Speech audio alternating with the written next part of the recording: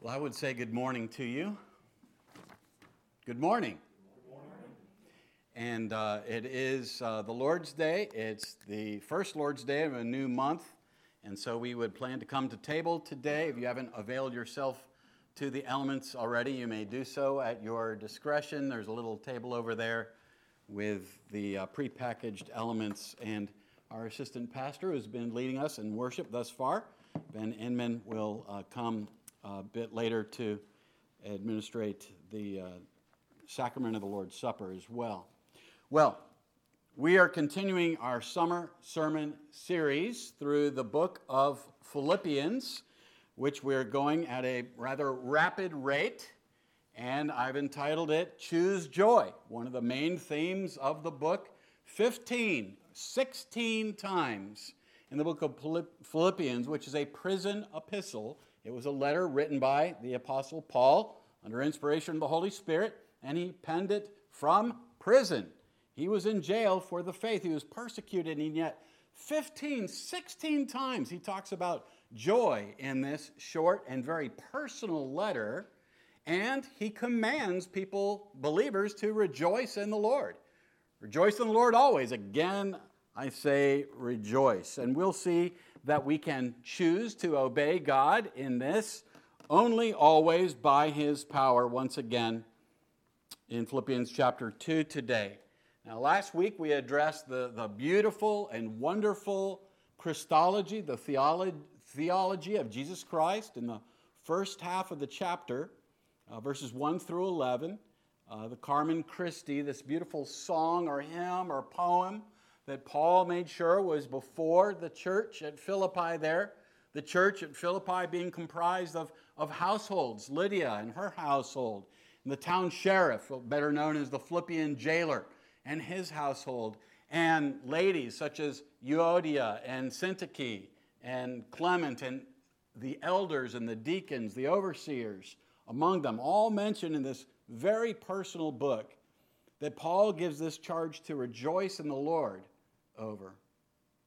And he urges, as we saw last week, for them to consider the example of Christ. So in that beautiful hymn about Jesus, we look at the theology of the Savior, about his state of humiliation, his state of exaltation, of his giving up his glory above, and to come and take a true body to himself, to live and to obey God perfectly, even unto death, and that a cursed, wicked, public, humiliating death on the cross, that he might be our sin bearer. And then his exaltation, his resurrection from the dead.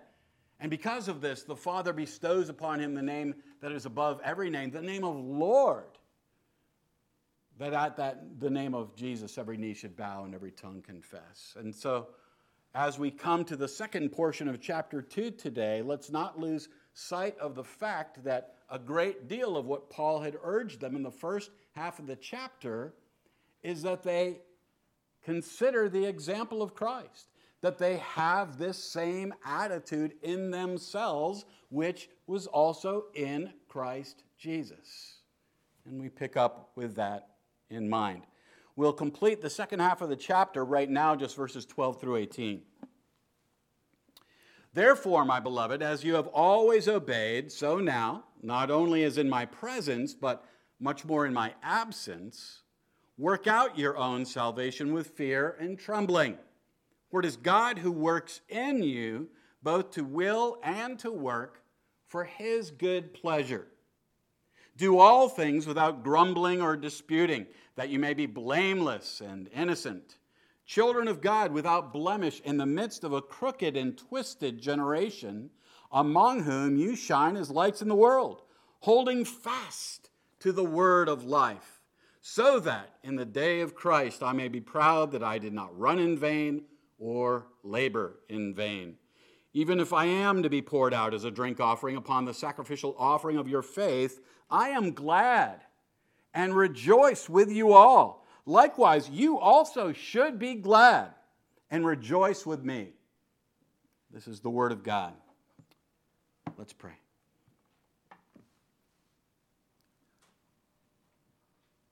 Lord, the The grass withers, the flowers fade, but your word stands forever.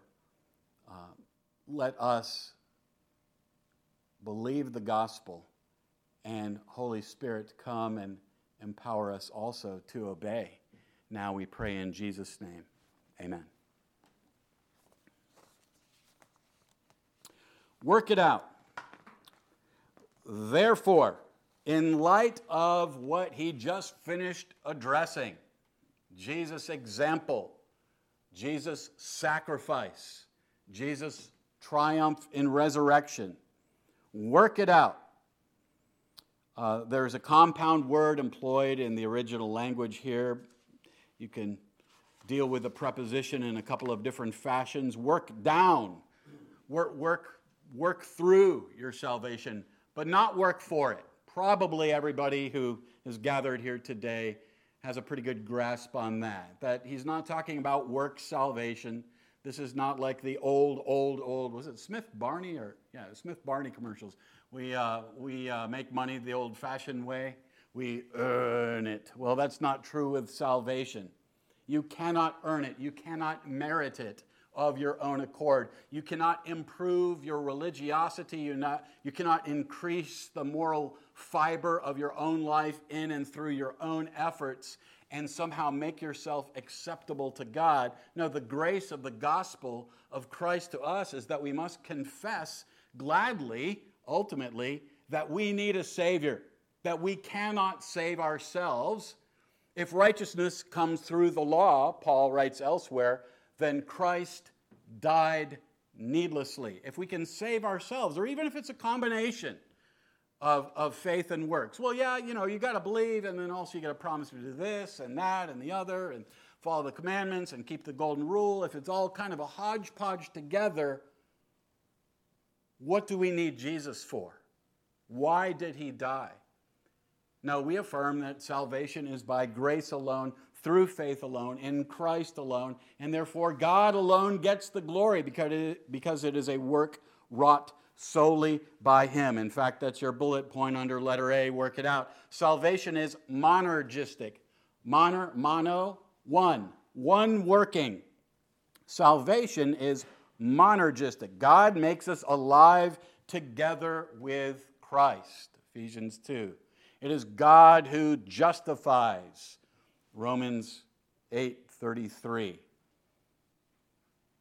So we do not work for our salvation. We do not work to obtain it, but instead we are living out that which we have received from God in a manner worthy of the gospel of Christ. It's monergistic. Only God is at work. And yet, in our passage, which is a little bit of a tongue twister sometimes, work out your salvation, God's at work, both the will and the work. What else is Paul saying here? He is saying that second bullet point, sanctification, is synergistic. Sanctification. Now, I could specify progressive sanctification. There's something about our positional sanctification. By this will you have been sanctified. 1 Corinthians 6, also in Hebrews. But the way I'm speaking to it today is in the commonly used sense, which is progressive sanctification, becoming more like Jesus, developing godly character, becoming conformed to the image of the Son, the elder brother. Salvation is monergistic. Sanctification, in contrast, is synergistic, working together. In our salvation, we were dead in our sins and trespasses. Ephesians 2 and other places as well. You were dead. You had nothing to bring to the party. Dead men tell no tales. You were dead, and God had to work of resurrection and make you alive together with Christ by sending his Spirit rushing into your heart. He had to quicken you, to regenerate you. You had nothing to do with that.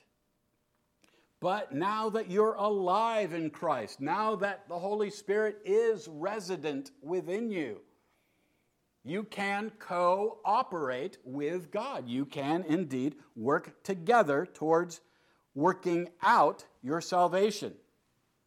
And so the Bible teaches, I said this a couple of weeks ago, I'll say it again. The Bible clearly teaches both divine sovereignty, God is ultimately in charge, and human responsibility. We have real choices with real consequences that we are truly responsible for.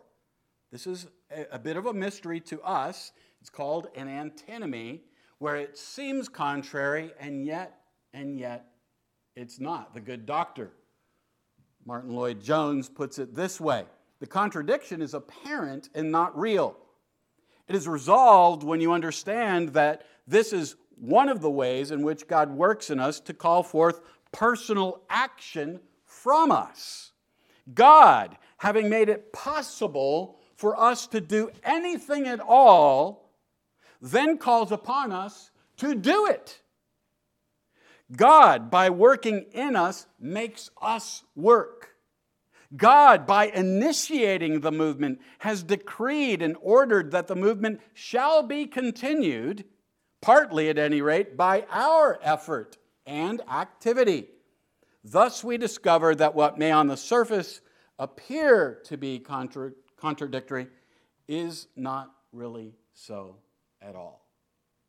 There's no contradiction in the Bible in teaching divine sovereignty and human responsibility. There's no contradiction in Philippians 2 when he says, work out your salvation, not for it, never, but work it out because it's God who is at work in you. It was He who began the good work in you, right? Philippians 1:6, maybe the most famous verse from this little book. It's God, I'm confident of this very thing, that He who began a good work in you, He initiated it, not you, will perfect it, will complete it until the day of Christ Jesus. He continues to be at work in you. It's not that you're just given a lump sum down payment of grace on the day of salvation and now you're left to your own devices. No. Paul decries that in the book of Galatians, which someone has termed Romans written mad. What does he say to them? Oh, you foolish Galatians, having begun by the Spirit, are you now being perfected in the flesh? No, it's not just our own efforts. It's God making us alive. It's God co-resurrecting us with Christ, making us co-heirs with Christ, not only of future benefits, but of present realities, the Spirit. And He gives gifts among men. And we're now alive. But God, verse 13, is the one who is at work in us, both to will and to work for His good pleasure. But we're not to be completely passive in this process of progressive sanctification. You may have heard the old adage that had been floating around the church decades ago, let go and let God. And that's not what Paul is advocating here in Philippians 2, nor am I. Nor am I suggesting that it's just all human merit or your own efforts before salvation or afterwards. It's always by grace. And God is the primary mover. He is the first cause. But when we're alive in Him and He's at work with us for His good pleasure, God's work causes us to afterwards then cooperate with God's Spirit. And yes, we do exert work. In the many letters in the New Testament that Paul wrote, he talks about laboring. He talks about working, about competing as a runner to get the prize. One of the words he uses is agonizo, another one athletos, agonizing athlete. He's giving forth energy. He's working in the faith, not seeking to please God, but because the pleasure of God rests upon him in Christ. When the Father's voice comes out of heaven more than once and says, "This is my beloved Son with whom I am well pleased," brothers and sisters, you've been adopted into the family of God, and because of the merits of Christ, He is well pleased with you too. He loves you, and His pleasure rests upon you. And here in our letter, even though Paul is removed from Philippi, he's in Rome, he's in jail. He wants the sheriff and Lydia, who was in retail or a merchant, he wants them all to press on in the faith with obedience to and reverence for God. Fear and trembling, humility and worship. We spoke about both of those last week. The great commentator Moutier says, salvation is a present possession whose riches we may and must explore and enjoy day after day. Enjoy. Choose joy 15, 16 times. What is the famous Westminster Catechism? Question and answer number 1. What is the chief end, meaning purpose of man? To glorify God and what? To enjoy Him forever. And sometimes I think as Presbyterians, if you are one, we emphasize so much the first part, glorifying God, which we should never cease from, that we neglect the second part, which is to enjoy Him. He is a living God who has made you alive. And He loves you. He's adopted you. He wants a relationship with you. God is at work in you. He accomplishes our redemption by Christ's cross work. And He provides power to live godly in Christ Jesus by His Spirit. So in our circles, we believe in a couple of theological terms. We call them total depravity and total inability. Total depravity, that the extent of the fall of mankind into sin is such that there is corruption that reaches to every part of our being, mind, will, intellect, emotions, our bodies. The extent of the fall is thorough in that regard. And so we are unable, total inability, we are unable to save ourselves. And yet, when we are quickened and regenerated, remember, salvation is monergistic. God is the actor. God is the only one working. But when that happens, our will is set free. There no longer is the bondage of the will. Our wills are set free, and we go from being not able not to sin, where sin is all we do. This is the theology of Augustine. To being transformed, to being changed, to being vivified, to being sanctified, where we are now able not to sin. And God has made us alive in Christ, and our will is set free. And some people misunderstand grace. They think, well, oh goodness, yeah, this is awesome. You know, Jesus saved me, and now I am free from having to obey the commandments. Ben is leading us through this in the Sunday school hour, which starts at 9:30 each week. No, it's not that you are saved from needing to obey the law. You are saved by God's grace so that you now can obey the law. You're not freed from the commandments. You're freed now in Christ to fulfill the commandments.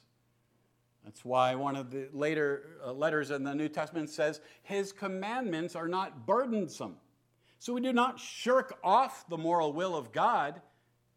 If we've been saved, if we're alive and God's Spirit is striving within us, we now live lives of obedience and gratitude, and we walk in newness of life. We put to death the deeds of the flesh, and we live more and more into righteousness. Let her be in your outline, this little light of mine. Some of you all know the children's song from Sunday school or Vacation Bible School or what have you. This little light of mine. And I put in bold verse 14 on the back of your sermon outline there. That'd be a good memory verse for chapter 2. If chapter 1's memory verse was Philippians 1:6, I'm confident of this very thing, that He who began a good work in you will perfect it, will complete it until the day of Christ Jesus, which is His return. I put it to you that 2:14 which I term the hardest verse to obey in the Bible, would be a good memory verse. Do all things without grumbling or disputing. I term it the hardest verse to obey in all the Bible. I recently heard about the cowboy rule. The cowboy rule is guys are out around the campfire and old Cookie is back at the camp making the stew or what have you. When the guys come in from riding out on the range, if they complain about the food, the cowboy rule is invoked. You get to cook tomorrow. You don't like it? You're cooking tomorrow. We are called to be blameless, innocent, and without blemish. Verse 15, we are called to be blameless, innocent, and without blemish. We're called to be pure, in contrast to a crooked and twisted world. The problem is, left unto ourselves, we're not, right? There is ultimately only one who truly is blameless, innocent, and without spot or blemish, above reproach. And so we are saved only by the precious blood of Christ. 1 Peter 1:18. He alone is without blemish and without spot. But in this passage, we are called children of God. Again, this idea of adoption into God's family. In fact, J.I. Packer says adoption is the highest privilege of the gospel. The traitor is forgiven, brought in for supper, and given the family name. It's very personal. It's very familial. It's very relational. It's not just the legal forensic declaration on the part of God that we have the righteousness of Christ. That's the doctrine of justification. But adoption means we're family. And we are called to live differently than the world, a world which is crooked.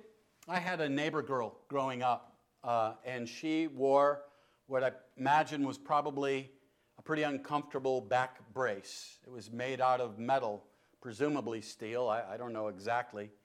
But it kept her kind of stiff. But why did she wear it? Because she had scoliosis, curvature of the spine. And that's the word, or the root word that's employed here in the Greek New Testament for crooked. Crooked, twisted, perverse, distorted.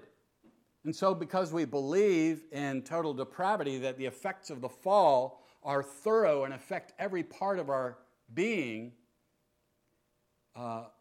the image of God within us is marred but not destroyed. It is marred. And we live in the world. You and I are believers. We're not blameless, pure, and without blemish or spot on our own, but there is one who is. When he draws us to himself only by his grace and makes us alive together with Christ, now we are to live distinctively. We are to live differently. Think back to the Old Testament. Daniel and his 3 friends, they wouldn't bow the knee, right, under King Nebuchadnezzar. They lived lives that were peculiar or distinctive, marked out by being similar to the God that they serve. Well, what does it mean for us today to be lights in the midst of a crooked and twisted generation? I would say that it has to do with what theologians term the now and the not yet. Longtime PCA pastor Mark Bates, who was my family's pastor years ago, describes it this way: the now and the not yet nature of the kingdom and how we are to live in the world today. He says, while the American nation came into being on July 4th, 1776, our forefathers did not experience the total reality of being an independent nation until 1781, when General Cornwallis surrendered to Washington at Yorktown. Even then, the war did not officially end until they signed the Treaty of Paris in 1783. So Jesus' coming, including his death on the cross and his resurrection, says Bates, was the beginning of the kingdom of God. Spiritually speaking, it is our 4th of July. However, the fighting continues. The final surrender of the world powers to him still remains until his second coming. It is as if we are living between 1776 and 1783. Christ has come, which means the kingdom of God has begun, but we are still awaiting his second coming. In this sense, we as Christians live between two worlds, between two kingdoms. We live in this present age, but because the grace of God has appeared, we live as citizens of the coming kingdom. Because these two kingdoms, this present age and the kingdom of God, have different values and different allegiances, we are constantly being pulled one way or another. We are torn between living for what Paul calls ungodliness and worldly passions on the one hand, and godliness and self-control on the other. That's what makes it so difficult. Bates concludes by saying, we live in this world, but we are called to live as citizens of another. And of course, by the time you get to Philippians chapter 3, in verse 20, it says that very thing. Our citizenship is in heaven. So number one, under letter B, this little light of mine, we're called to be blameless, etc. Number two, there's no time to complain when you are busy letting your light shine before men. We would do well to review Jesus' words about that in the Sermon on the Mount, Matthew 5, 14 through 16, or the fact that he's the light of the world in John chapter 8. Other places we could go as well. But no complaining, no grumbling, no disputing. Grumbling and murmuring, plus the Greek word in English, murmuring, is an example of onomatopoeia, that word that you studied in 8th grade English or whatever it was, where the word connotes something. That's true also in the original language when it connotes sort of the cooing of doves, not in a soothing fashion, but in sort of a always ruffled, always never quite at rest fashion. One of the brothers in Sunday school this morning mentioned that the sand was hardly in the sandals of those followers of the Lord, the people of Israel, out on the Exodus before they began to murmur against their divinely appointed leader, Moses. Perhaps the people in Philippi were doing the same. We know that Euodia and Syntyche were having relationship issues. Maybe there was more of that. Regardless, Paul says, don't complain. The key here is to hold fast the word of life.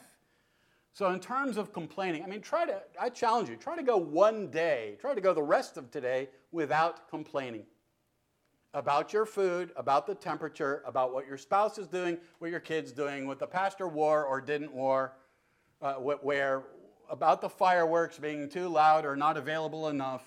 Try to go the rest of one day without complaint. The key is instead to hold fast the word of life, and probably we should expand on this point more than I will now. Holding fast the word of life means to retain it, to give heed to it, to listen and obey.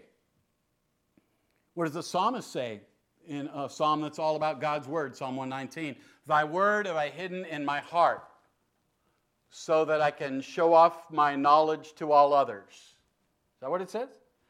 Thy word have I hidden in my heart. Why? That I might not sin against thee. We've got to be in the word. And this harkens back to the synergism, now that you're quickened, now that you're regenerated, now that you're born again, now that God's Holy Spirit resides in you, and God has never stopped doing his work, but your will has been freed up now to obey and to choose in the power of the Spirit, only by grace, to obey God. I'm not going to show up at your house tomorrow morning at 7 o'clock and open the Bible for you.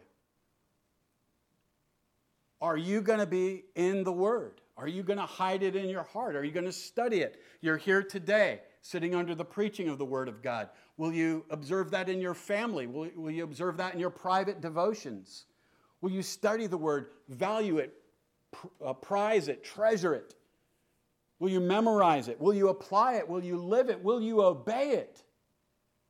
Hold fast the word of life in a culture that doesn't value what you value. That's the key. A quick side note before we press on to the last portion of the chapter. Quick side note, verses 16 through 18 about Paul's perspective. It might sound funny to your ear at first blush when he says, I don't want to run or labor in vain. Let me just assure you, he's not worried about losing his own salvation. He just wants his ministry to count. He wants to bear fruit for all eternity. He wants those to whom he is ministering to continue in the faith, to continue in the things that he has learned, so that even if he is poured out, even if he goes ultimately to the point of martyrdom, which he eventually did, that his endeavors were still fruitful and useful for the sake of the kingdom of God. And then he talks about rejoicing 4 times, being glad together as mutual participants in God's grace, as we each have received it from the Lord. Joy amid sacrifice and service.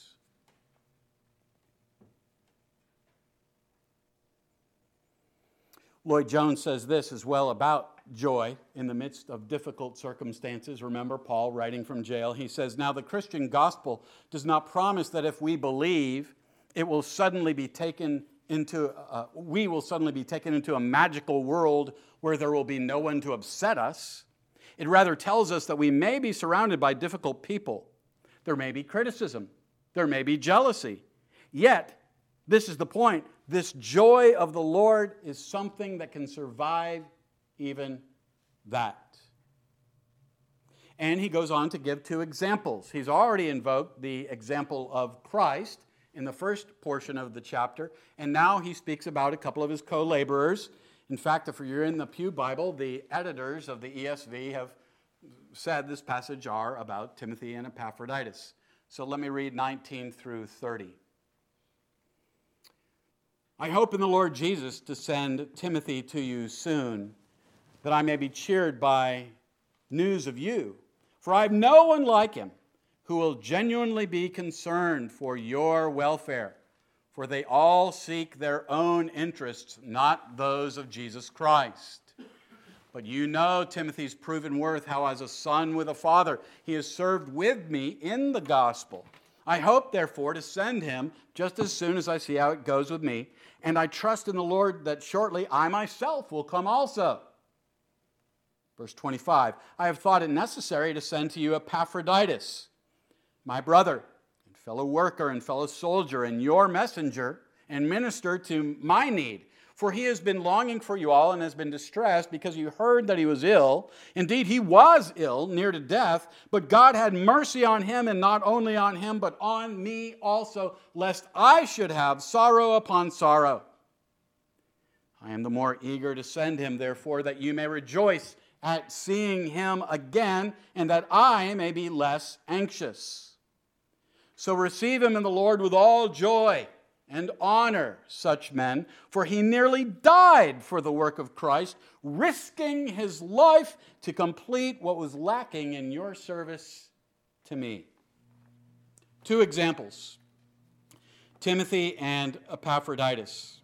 Paul is hoping for his release. Remember earlier in the book, he talks about his confidence that through the work of the Spirit and the prayers of God's people, that this will result in his deliverance either sooner or later, and he's very hopeful on the sooner end. He's hoping for release and to come visit these people in Macedonia that he knew and has known for 10, 12 years now. He wants to go visit them again. And now he describes a couple of his associates, Timothy and Epaphroditus. Timothy, who will genuinely be concerned for others. That's what we saw last week. If there's any encouragement in this, in Christ, have this attitude in yourselves. What attitude? Consider the needs of others as more important than yourself. He said, Timothy does this.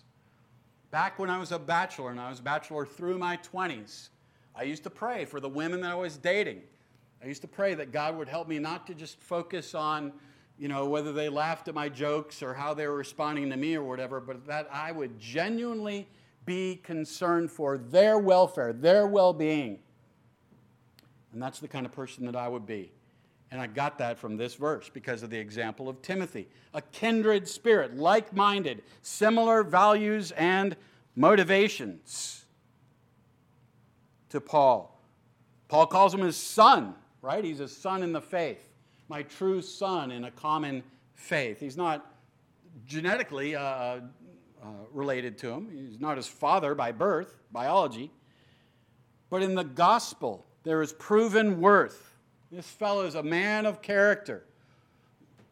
And he looks out for others. Last week we talked about being Christ-centered frees you up to become others-centered. To not become so focused on yourself, not so self-absorbed.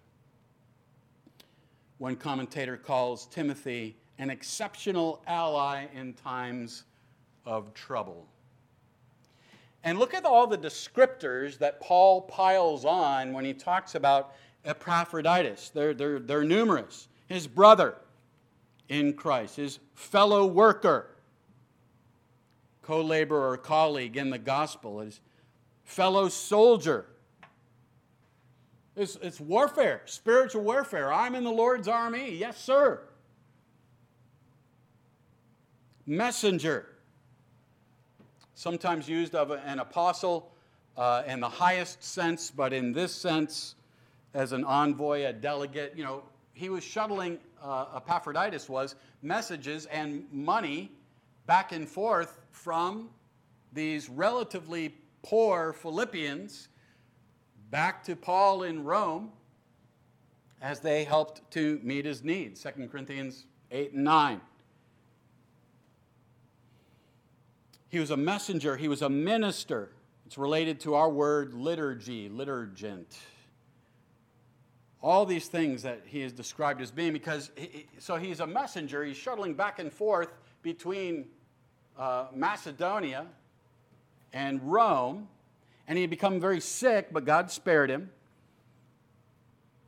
And Paul also. He's also described here as being a risk taker. He exposed himself to danger.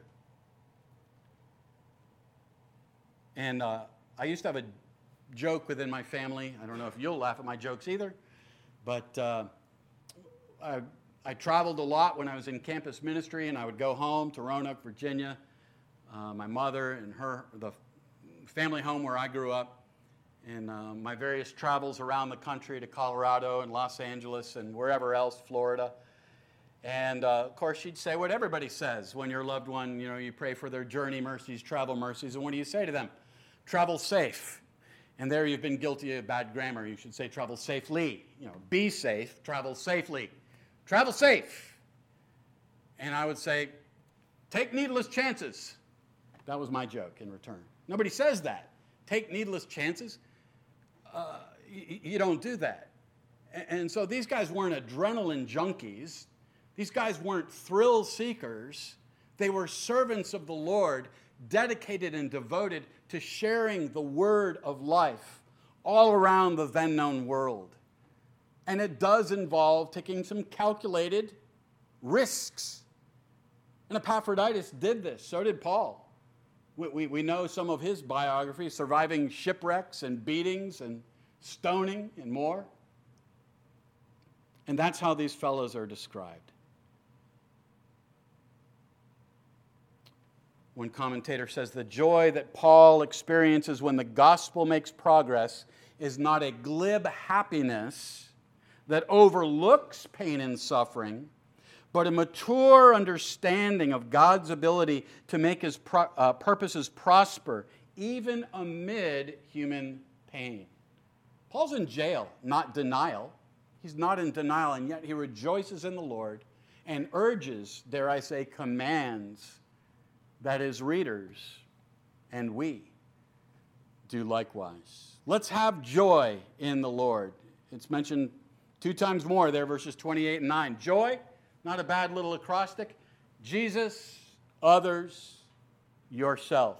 in that order. J-O-Y. Jesus, others, and yourself. Let's pray.